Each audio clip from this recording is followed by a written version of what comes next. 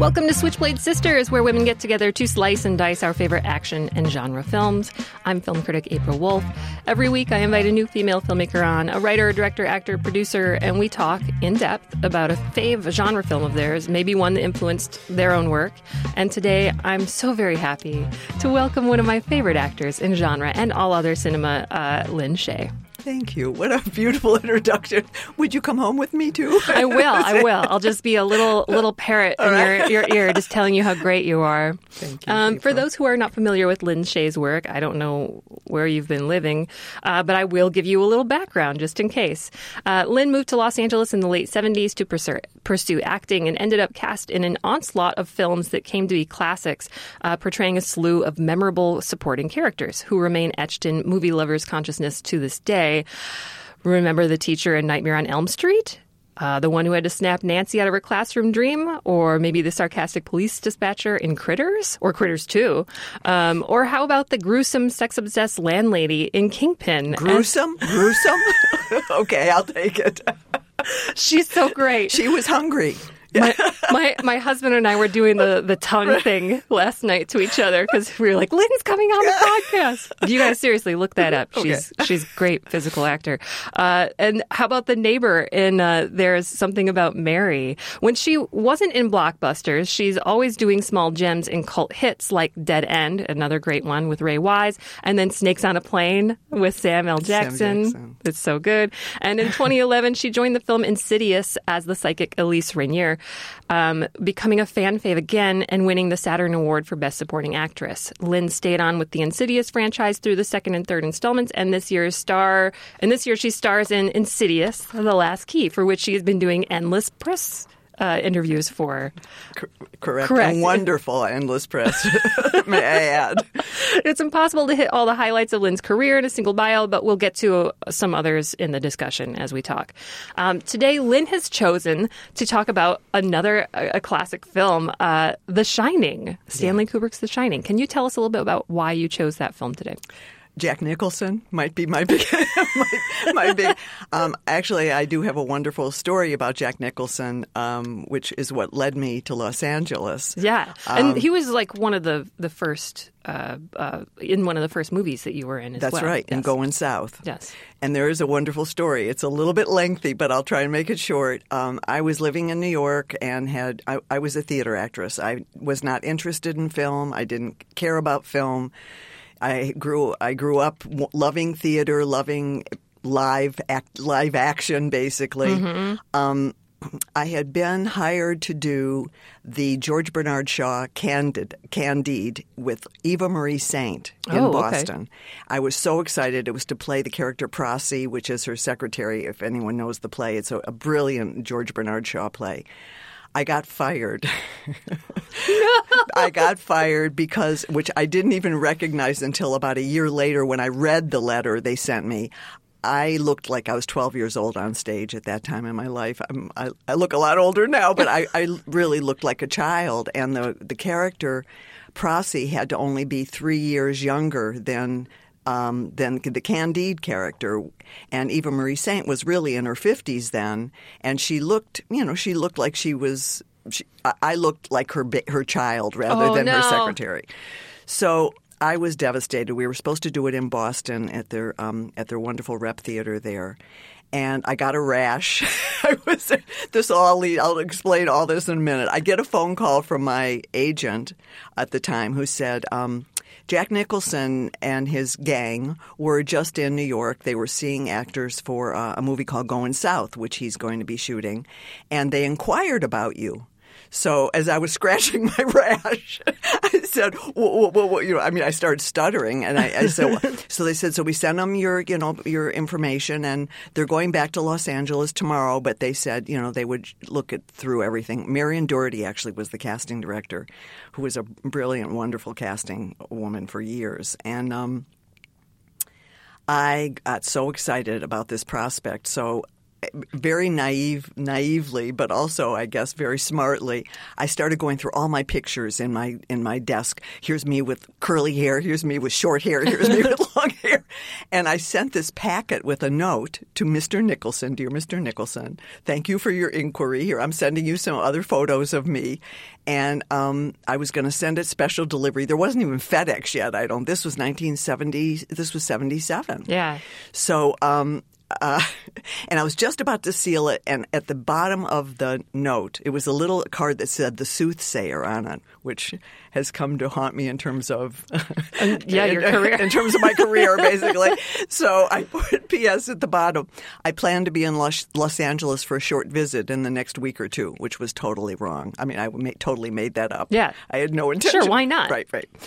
And about a day later, my agent calls me and says, "Do you know him?" And I said, "What?" She said, "We just got a call from Jack, who says he wants to meet you as soon as you're in Los Angeles."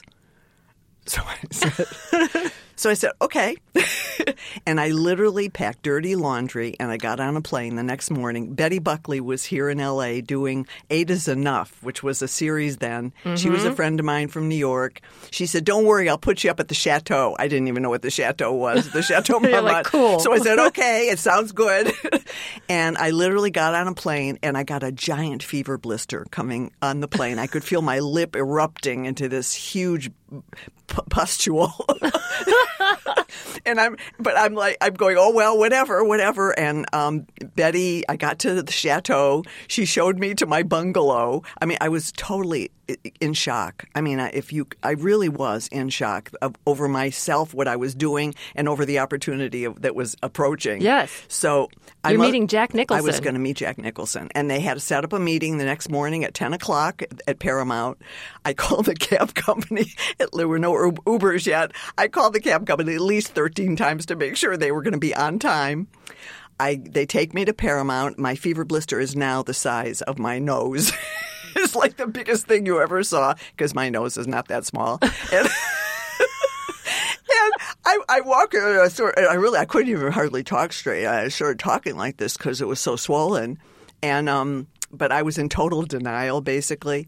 So my turn comes, and I walk into Jack's office. And he had his head down, and my picture was up on his bulletin board. He had just cast Mary Steenburgen, which was her first role ever. And he also found her, she was a waitress, and found her in the waiting room waiting for somebody. He's that guy. He really looks for those chinks in the armor in people. Oh, wow. Which I think is a wonderful thing, rather than criticizing you or admonishing you for your dilemma. He capitalizes on it. So I walk in, and the first thing he looks up, he says, "So what happened to your mouth?" And I said, "Oh, I know." I said, "I was just so excited to come out here and meet you." And I said, "But I didn't really just come out here to meet you." And I'm babbling like 1,000 miles a minute. And he just he said, "Well, I know how that must be." In that classic, Jack way, "I know how you must feel because I've lived with an actress long enough to know how awful that would be." Well, he says, "You look fine." And he went on to say, "This is a very important movie to me because I've been wanting to get it made for a long time, and I'm directing it as well as starring in it. And these are for some small roles. There's 4 spinsters." And he said, "But I would make you the parasol lady."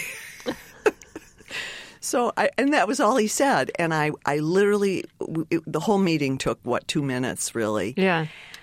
And I walked out, and I was like shot out of a cannon. I mean, I didn't know where I was, what I was going to do. I literally felt a total out-of-body experience that I don't think I've ever quite had before. And then literally about 2 days later, I get a call saying, "They want you in Mexico for 2 weeks on the movie. You are going to play the parasol lady in Going South." So Jack Nicholson, coming back to your original question, changed my life. And this was around the time of The Shining as well, wasn't it? The Shining, I'm not sure. It's within like a few year period. Probably. Yeah. But I mean, I honestly had never.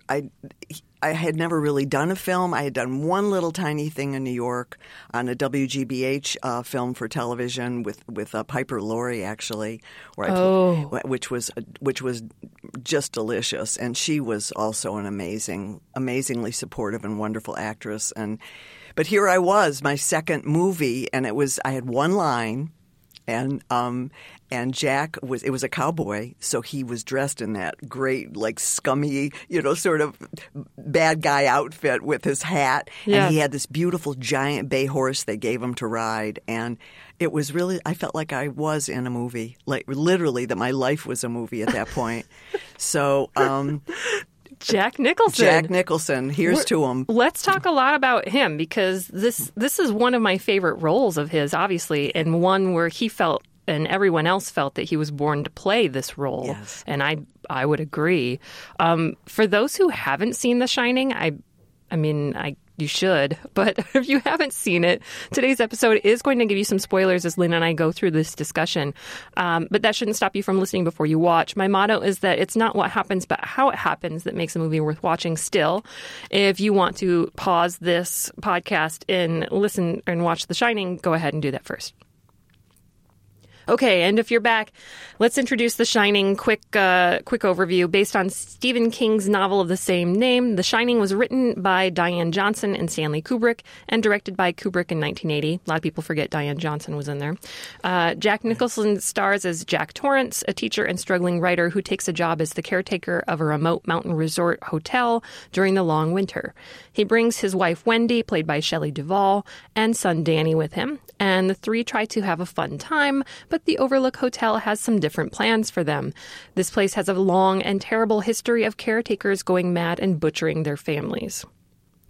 Danny, who's got a case of The Shining, where he can sense and feel things in the future, basically like ESP, knows something is off with his dad. And a man named Doc, who's played by the wonderful Scatman Crothers, also shares Danny's Shining gift and warns him to stay clear of a few things at the hotel. But Mom's in denial. Meanwhile, Jack's slowly losing his mind, talking to ghosts in the hotel, getting angrier and angrier at Wendy, whom he blames for his failed career. Eventually, Jack's madness comes to a head, and he comes after his family with an axe. Also, here's Johnny. Here's Johnny! Okay, what's your favorite scene in this film? We'll start with that. Oh, that's a hard question. There's actually, because there's a lot of great scenes. Probably the chase at the end through the maze is just it's heart stopping. And even though you kind of know how it's going to end on some level. Yeah, it's shot so brilliantly, and Shelley Duvall blows me away in this movie as well as Jack. So I don't know if there's so many wonderful scenes. I can't really pick one that I can think of as my favorite, but the maze that comes to mind. The whole, that third act is really brilliant. It's Shelley Duvall's performance as the scared mother and wife goes down in history as one of the most full and really terrifying performances. And she's the classic wife, the kind, really what has been painted and which we are all battling right now as women. No matter how your husband treats you, you sort of go, it's okay, I'm going to be okay, and this is okay, and I'll do what you ask in a calm demeanor. One of those things that I thought was really funny is that Shelley Duvall said that she had gotten the part after they sent the script to her agent, and they said that they were looking for a, quote, a tall actress with common housewife looks. So, of course, Duvall didn't think that being considered a common housewife was bad in any way. In fact, it really feeds this film. What would have happened if she was some kind of glamorous woman? It's not the same. It's not the same film. She is diminutive, and she's also vulnerable. She's got that incredible vulnerability in her person. And she knows that, and she can tap into that. And I think even in her interviews, she was very frightened, very scared. She would only say hello to the one woman that was in the room. Mm-hmm. She didn't know how to introduce herself to the men, and that was kind of a thing that Kubrick wanted to push into. But I'm curious, she seemed to know herself at the time, what her type was. And her strengths. Yes. And now, as an actor, do you get these kinds of character breakdowns that are just strange and weird, but you can tap into that? Or, do people send you specific character breakdowns because they think they know who you are? That's a great question.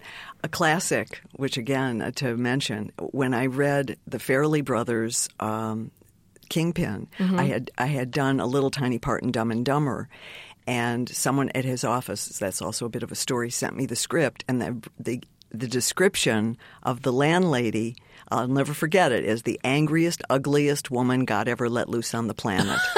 And I literally said, I've got to play that part. And I fought, and they didn't want to see me for it because they said, we don't really see you like that, Lynn. And everybody was very accommodating and lovely, but I couldn't get an audition. And I literally. You're just like, you're too pretty for this role. Whatever they had and I literally for 6 weeks, and this is not a joke, I sat in my bedroom on the floor, and I thought, what would the angriest, ugliest woman in the world look like? And I gave myself a skin condition. I used egg. My mother used to give herself an egg white mask that her skin would it would flake when she'd put the white on her face. Yeah. So I didn't know from latex yet so I was putting egg on my face, and I put eyelashes coming out of my nostrils like I had long nose hairs, and ran my brow together and put grease in my hair. And I found that outfit at Aardvarks on Melrose Avenue with this rack of old clothes they had. I literally walked in. It was sort of meant to be. I saw it sticking out, and it was the right period. It was the 70s. Pete Farrelly would call it my clown suit. And I literally finally begged enough to get an audition. I begged one of the producers. I said, I've worked on this whole thing. I've got a whole presentation. Because he also said, we don't really see you in this role, and we love your work. And so he said, okay, I'll bring you in. And I went dressed as that character to Santa Monica at the 1401 Ocean Avenue. And literally the parking lot attendant flung himself against a wall when I got out of my car because I was dressed totally as this woman. And they walked by me. Actually, Pete was talking about this in an article they just wrote about Kingpin, saying they thought I was a homeless woman off the street in Santa Monica. And I finally had to go, guys, it's me. It's Lynn. And then Rick Montgomery, who was the casting director, said, oh, my God. He said, oh, okay, well, we'll bring you in. And I got the job. I mean, so and I would never have gotten it. I mean, and so there's something in my bones about wanting to turn into other people. And I don't find any description better or worse than anything. As long as it's a full description, it gives me something to imagine. Yeah. And there's something for me as an actress. That's why I'm an actress. I love trying to get into the skin of someone else's mind and soul. So I think a lot of non-actors might feel weird about that. They're like, oh, is this what they think of me? Is that, like really? Yeah. And it doesn't even ruffle anything. The only thing that would make me think that way is if they thought I was nothing. I was like milk, that I didn't have anything. Milquetoast. Yeah. And I mean, my own personality is what it is. I mean, it is at this point in time, it's kind of what it is. But the descriptions, actually, writers who write fine descriptions of their characters are heaven for an actor because it really does give you a starting point of creation. Mm-hmm. So, but that was the one description that really hit me the strongest ever of anything I've ever read about a character, and I always try to start there. What is said about that person. Mm-hmm. Anyway, so I'm thrilled to have had that opportunity, and that character's my favorite I've ever done for real. It's still my favorite character ever. Okay, so we're going to take a quick break, and then we're going to get into the kinds of methods that an actor or a director might use to get into these characters, because there's some really interesting stories from The Shining, and I'd love to hear some of your perspectives on that. Okay, so we'll take a quick break, and we'll be right back.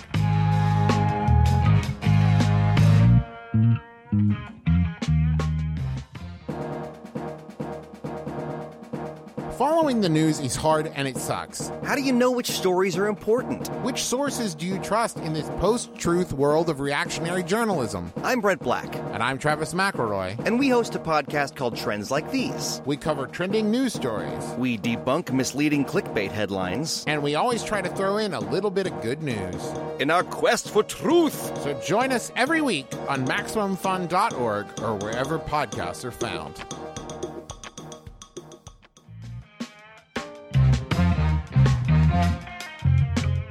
Welcome back to Switchblade Sisters. I'm April Wolf, and I'm here with the lovely Lynn Shay, and we are talking about The Shining today.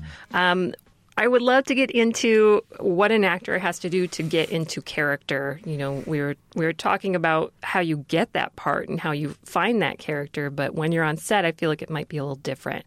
And what's become one of the most well-known stories behind The Shining is actually that Stanley Kubrick treated Shelley Duvall somewhat terribly in his attempt to put her on the edge of her sanity for filming the scene where Duvall was wielding the baseball bat, which we were talking about is, you know, the whole sequence of the baseball bat through up to the maze. It's just, it's heart-pounding. Stay away from me.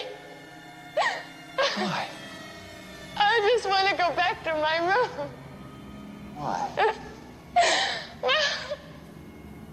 I'm very confused.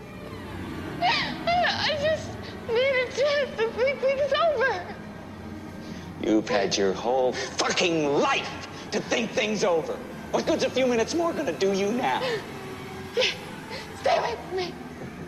Please. She had said, quote, "I remember nearly running out of breath because I just couldn't speak anymore. The tears are real in the movie. I was so tired and getting fed up with the numerous takes, I nearly walked off the set. I remember take 99 specifically. The guy came up with the clapperboard, said take 99, and I said to Jack, 'You've got to be fucking kidding me.'" So I'm sure it's in the movie somewhere. I hope so. I hope that that's like somewhere, like that clip is floating around on someone's reel somewhere. So that kind of method, like that's either cruel or quote unquote method, you know, depending on how you look at it. Duvall herself said that she was so happy with the result that she didn't care about the pain that she went through at the time. And, you know, in your career, you've had to play some terrified women. Yes. Have you had anyone try to get you on edge, try to make you feel this way? Or, I mean, you're a theater actor, so you've been trained very professionally, so you should ostensibly be able to just kind of get yourself into that moment, right? Right. But how do you work? How has that worked for you? Generally, it's almost like you have to figure out the communication between you and the director as well. I have had directors. I'm pretty emotionally at my surface. I mean, which for better and for worse, by the way. It doesn't always work in my favor, but as an actress, it truly does. I mean, I am able to create, I think, what I need to create for fear and for. As a matter of fact, that one scene in the first Insidious. Where I look up, I'm in Dalton's bedroom, and it's the first time I look up at the fan and I see the red-faced demon. Yeah, we shot that on the second day of filming, and I remember James Wan said, "So you look up there and you see something scary." And he said, "It's the red." And you look up there and you see something scary. You directors out there, aspiring directors. But not to diminish James Wan, but to amplify his faith in me. Exactly. You work with a good actor and you say, like, this is what I need. Can you do it? You know, do it. So there really was that moment of it's part of it's muscle memory, part of it is pretending, part of it is manufacturing images in your head. I mean, I never know 100% for sure what's going to work. But in this situation, the only thing, as we were looking up, I remember there was no dialogue written, and I start talking because I start talking about what I'm seeing. It gives me goosepimples now a little bit. And Lee Winnell, who plays Specs, is writing and drawing. And actually, I had seen the picture of what it was that actually James Wan did those drawings. Oh, he did? Yeah, which are quite wonderful and beautiful. That's a whole nother podcast. He's changed the climate of totally horror films and completely. what a brilliant, wonderful person he is in every respect. Nothing has changed except his brilliance. It keeps getting brighter. That's about it, all I can say about James. But so I remember sort of seeing the picture, and we started talking, and I don't know exactly, even to this moment, exactly what it is I'm saying, but I remember James saying to me, say it has hooves for feet. You can see hooves. Slow down. His feet are black. Slow down. I can't slow down. What is it?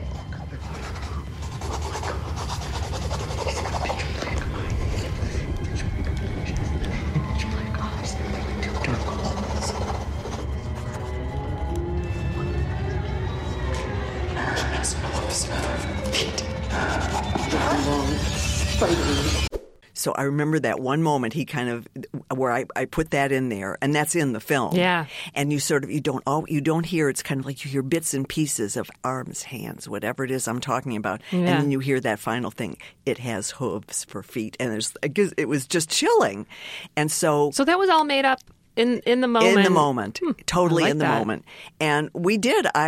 Instead of 99 takes, we probably did one. I think we got it. We had it. If it was maybe we did two because there was something technical or whatever. Yeah. But again, I think it is a trust matter between actor and director as well.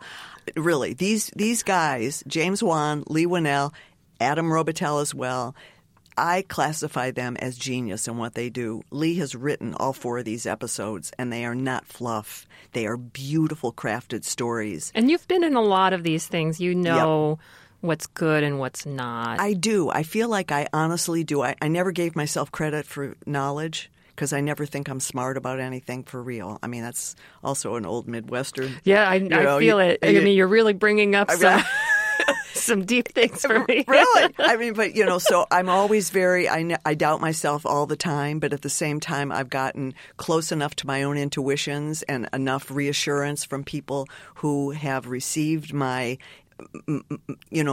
feelings and my thoughts to give me confidence, really. But there's always something to learn. That's the other thing. And different people require different techniques of communication and expression. And I think as an actor and as an actress, when you're on set, those are very important skills to have. Yes. That some people need to be explained one way and some people need it another. And it's up to us as an actor, if you need something from your director, to kindly and efficiently express what you're needing at the time. I wanted to get into a little bit of your history. I heard somewhere that you had studied art history. Yeah.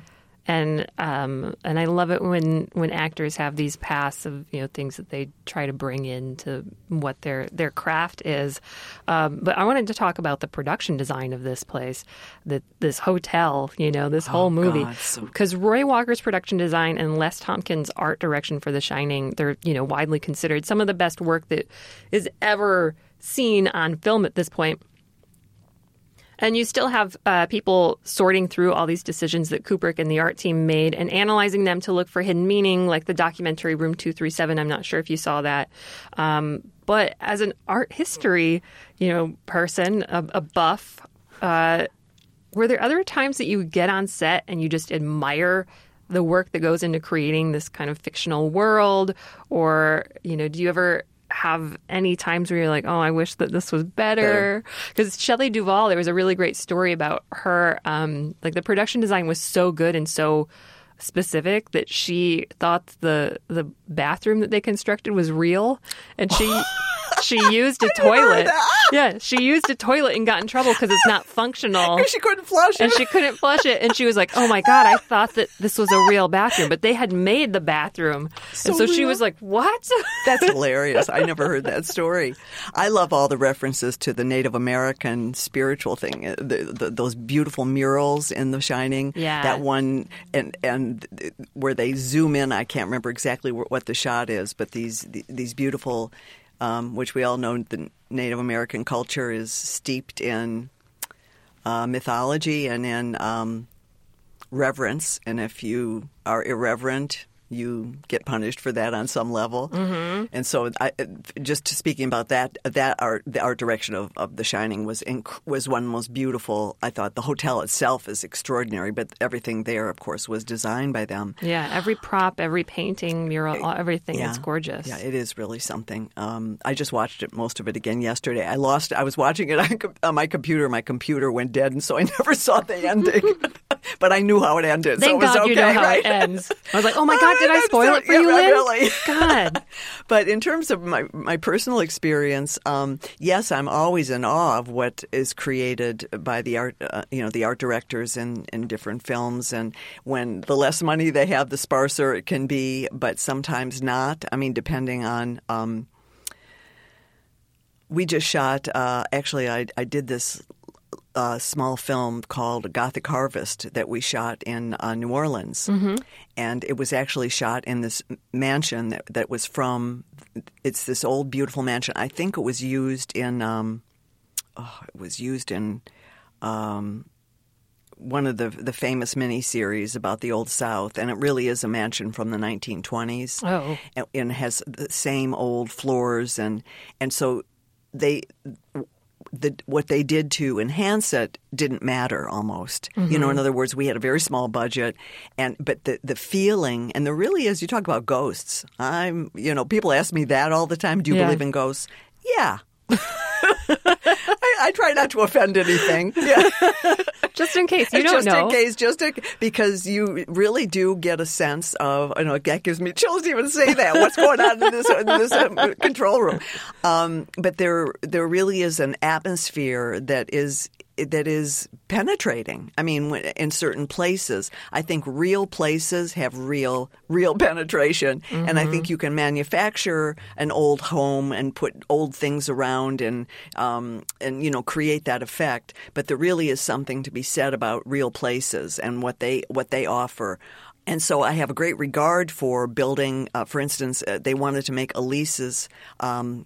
The seance room, where I give I give seances in Insidious.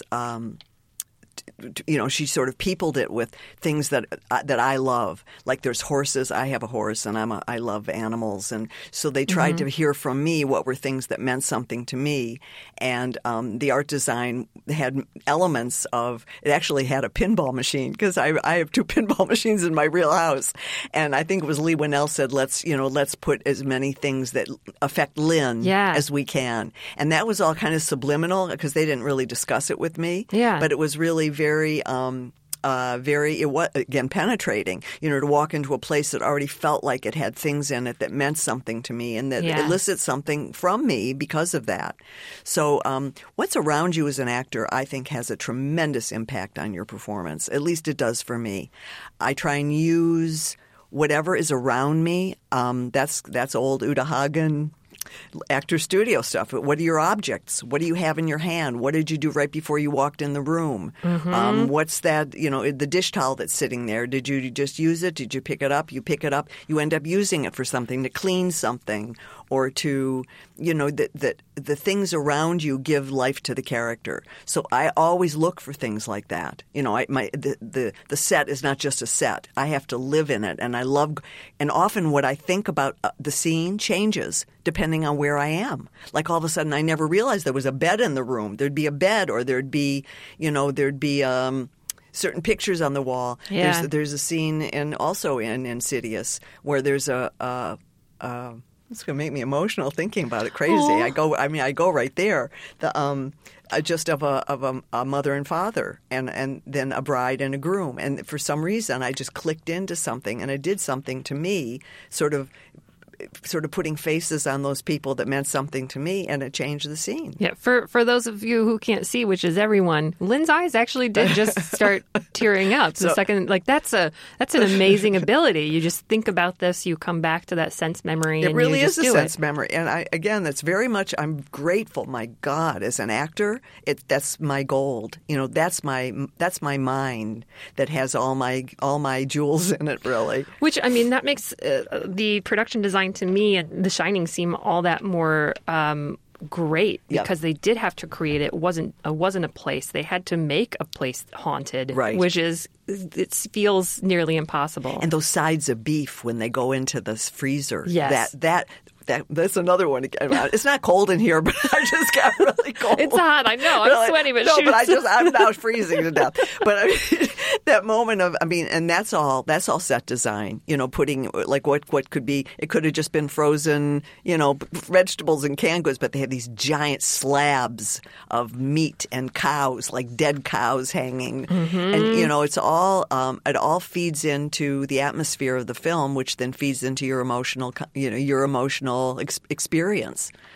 It's acting is magic to me. It is to me too. It truly is. Still, I still feel that way about it. And to let your, I don't even know how to really express this because it does get me very emotional.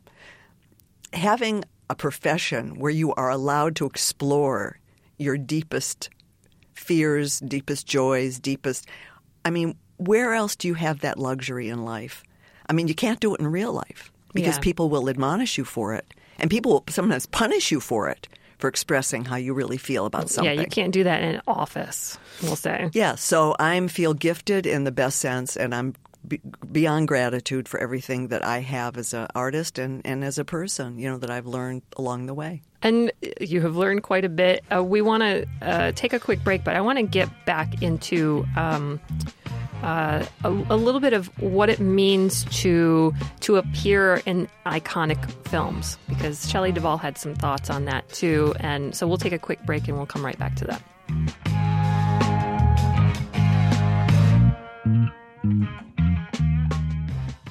Hello, I'm Carrie Poppy. And I'm Ross Blotcher, hosts of MaximumFun.org's Ono, Ross, and Carrie. We wanted to tell you the good news that our podcast is now weekly. Yeah, weekly. On Ono, Ross, and Carrie, we don't make extraordinary claims. We investigate them. We go undercover with fringe religious groups, investigate paranormal claims, and participate in pseudoscientific medical treatments and report our findings to you. In a time where alternative facts reign supreme, we cut through the murky spin to give you the real deal on topics like UFOs, the anti-vaccination movement, Scientology, and even apocalyptic churches. We're even undercover for some very exciting investigations right now. Well, not right now. Yeah, that would be unwise. That's Ono, Ross, and Carrie at MaximumFun.org. We show up so you don't have to. And welcome back. You're listening to Switchblade Sisters. I'm April Wolf, and I'm here today with the lovely Lynn Shay. And we are talking about The Shining. And one of the things that I wanted to cover was what it's like to appear in a film that is iconic. And maybe what it's like to not know that the film you're appearing in is going to be iconic. Because Shelley Duvall had said a few years ago in an interview that she was actually still kind of shocked when she watches this film, when she hears people talking about it, that, she didn't understand that it would be so fully ingrained in the cultural consciousness. She knew Kubrick, obviously, so it's like, okay, yeah, this is going to be a great film, and people will like it. But to the extent that it is ingrained in our consciousness, she was not prepared for, I don't think. And it's still probably the role that people most know her for, not her Altman films. You have to be like a cinephile to know those. Like some going back to Three Women or something. But this is the one that had the impact. And it was in horror genre, And I was wondering, when you sign on to do things like Nightmare on Elm Street or Critters, or, even comedies, Dumb and Dumber and Kingpin, did it ever enter your mind that you were going to be part of something that was going to become very iconic? No. Plain and simple, literally no. Going back to starting with Nightmare on Elm Street, that was actually my big brother. I don't know how many people do know this. Bob Shea is my brother. He produced a lot of great stuff. He started directing recently too. I think. Yeah. But he started New Line Cinema. New Line is different. It's Warner Brothers now. It's a different deal. I think in general, you never know how the public is going to receive something, and timing is everything. To be honest, I honestly believe that. And even to go back to Insidious. What did you think because Insidious blew up? That was totally. But before that, I'll go back to Kingpin. Okay. which as I told in this interview, I fought so hard to have the opportunity. We never thought that movie would become iconic. Or Something About Mary. The Farrelly brothers, the first 3 Farrelly brothers films, Dumb and Dumber, Something About Mary, and Kingpin, will go down still in history as 3 of the funniest movies ever made. I think that's the truth. Yeah. And no one knew that either. I think when you make a film in general, it's like you say, Insidious exploded.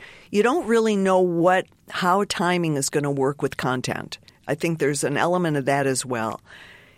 The audiences are hungry for certain things at certain times. And I think sometimes something hits harder than it does at other times. People have asked me about Elise, and I'll tell you what I think is one of the appeals of Elise is that she's a giver. She's not a taker. And we are right now in a world which is all about taking. And I really think that has impact. Young girls are in love with my character. Yes. They call me the old lady. I don't mind. It's fine. Whatever. I am an old lady. So it's like so. But I mean, there's some hunger they have. Like I was saying this at another interview. It's the iPhone. It's not the we phone, the us phone, the them phone. It's the I. It's about me. It's all about me. And Elise is all about you. She's all about someone else and about helping someone else. And as corny as that may sound, there's some aspect of those qualities that I think are people are hungry for. And it's sort of couched in this beautiful story, which I think Lee has woven, especially this last one, is a really fantastic story that has implication of family abuse, child abuse. Elise really comes into her own in Insidious 4, and it's nice. I mean, I think younger audiences, specifically younger women, are looking for more mature women on screen to look up to. You're seeing a lot of women who are over the age of 50 who are getting roles, and I think there's a reason for that. I think that's true. They want to see someone who has had some experience and has come through it and has confidence. And Elise Rainier and you as an actor, you can feel that confidence on the screen. I know as a film critic, and Alonso Duralde and I talk about this as well. He's on the Who Shot Ya podcast with me here. When you show up in a cast, even in a small role, we feel like we're in good hands. Oh, that's a great thing. Thank you so much. It's a nice thing as a critic to be able to connect with an actor on that level where you're like, oh, thank you. I trust you in this movie to make some good choices. And that's something that I think, every generation is looking for. We don't want like the fly by the seat of your pants kind of thing. I think we want someone with experience. And to talk about, iconic is I think that has to do with time and place a bit. Sometimes things find their place later. Like, for instance, Kingpin. That movie made zero money. The first, I remember going to see it. I was so excited because after all I'd been through. There were like 4 people in the audience. It was opening weekend. It closed after the 3rd week, I think, or 2nd week. They just pulled it. Yeah. And now that's one of the – I still get recognized in Ralph's. I mean – In Ralph's. Really? Oh, my God, it's that woman. And then I never know which one they're talking about. Which now has become fabulous because also Detroit Rock City has this mom in it. Oh, Detroit Rock City, the mom. Yes. And that also has become Which you're from iconic. Detroit, which is nice. So you get to do a little Detroit, a little bit of, it was, I loved making that as well. But that's also found its place in iconography. So I think How are you getting all these specific, there's a lot of movies that you've been in that are iconic. It's Lucky. I just wonder, maybe people think that like they know that you're game. They're like, okay, this is a woman who's like an actor who is ready to just do whatever. Well, that's true. And we can play. We can see what happens, I hope that's true. I feel that way. My work is the one place, like we were talking about, you can really go all the way. You don't have to, you have to still shape what you're doing. It's not just, vomiting every time you have a role. You have to go into story and what elements bring forth elements in yourself that create the story and the storyline and the character line. But I'm game for anything. I am game for just about anything that has to do with story that's safe. I don't want to get hurt either. That's sometimes on set you got to be careful because you'll be asked to do something, and again your desire is to please. I mean, mine is always as an actress. That's part of my job. I want to please the director too, and I want to please the people around me. But you have to have good sense. That's another thing to always remember. If something doesn't look safe or it doesn't feel safe, you must speak up. You must speak up because they're in the heat of the moment. They're just trying to get their shot. Listen, there's been some, not to mention some of the sad things that have happened over time in film. But, the Twilight Zone film, I mean, there's bad stuff that happens because people don't speak up. And that's as much as game as I am. I mean, if you want to bury me alive, make sure I got a straw I can breathe out. Whatever it may mean. That's like, make sure you're safe. But I'll do anything. I want to get into one last thing, and that would be on really just the genre of horror in general, because there were rumors that Kubrick really he wasn't sold on doing the adaptation of King's novel because he wasn't into horror. I didn't know that. That's interesting. But he was also up to direct The Exorcist, but turned it down because he couldn't produce it, which meant that he couldn't, really own the material and kind of rewrite it for himself. So it seemed like he changed his mind when Stephen King had agreed to let him also write the script and produce The Shining, which is like, okay, yeah, he'll venture stay in into control. This. He can stay in control. So then he can do horror the way that he wanted to do horror. And your career traverses the spectrum of movies. You've done dramas, you've done big budget comedies, you've done everything. But people remember you a lot for horror, and I'm just wondering, do you feel like it has pigeonholed you at all, or has it opened up doors for you? I think a little bit of both. I get offered a lot of horror stuff. There's these horror conventions and all this stuff people do. I'm not. I defy pigeonhole. I mean, just in general, don't put me in a hole. But again, if you're going to bury her alive, give her a straw. Give me a straw. Give me something to bail myself out. But I mean, it has both good and bad things. I mean, people having notoriety of any kind is a treasure. I mean, I'm totally aware of that. The people that actually, I've had people who know my name, which is even really, are you Lynn Shay? And I go, oh, who cares?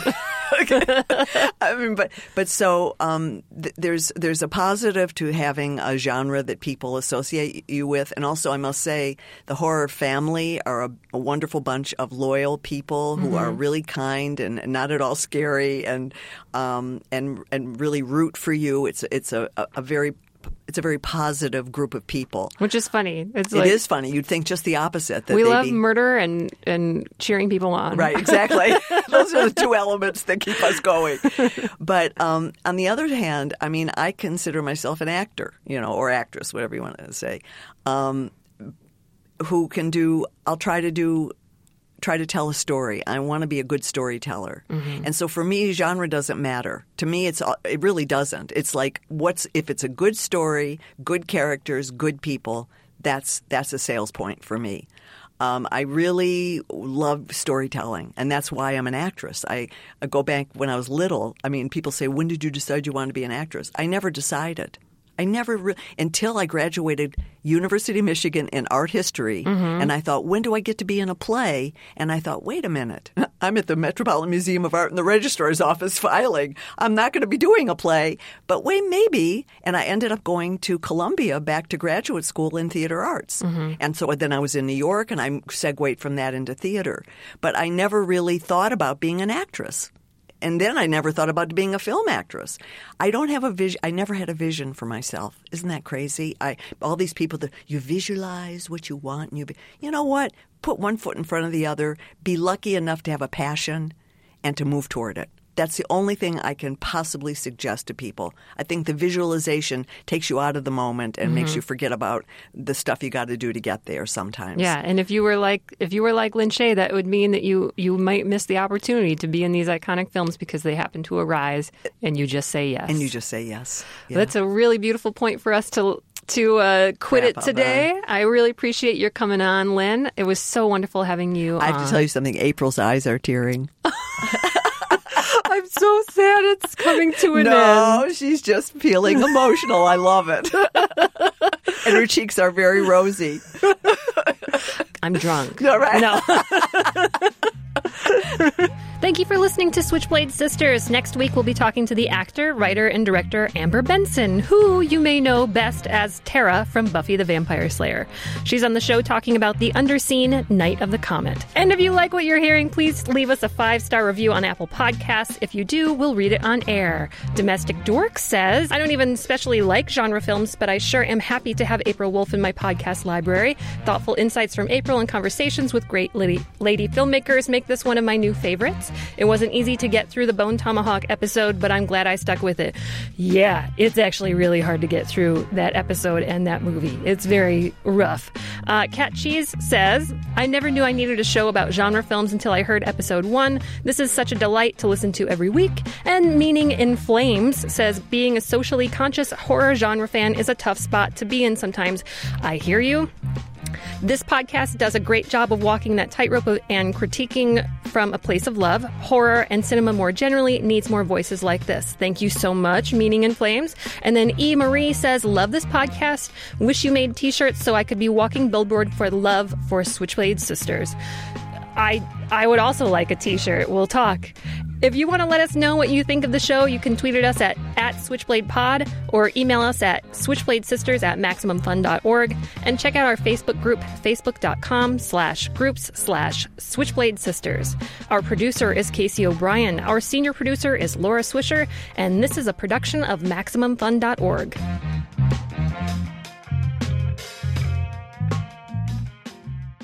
MaximumFun.org. Comedy and culture. Artist owned. Listener supported.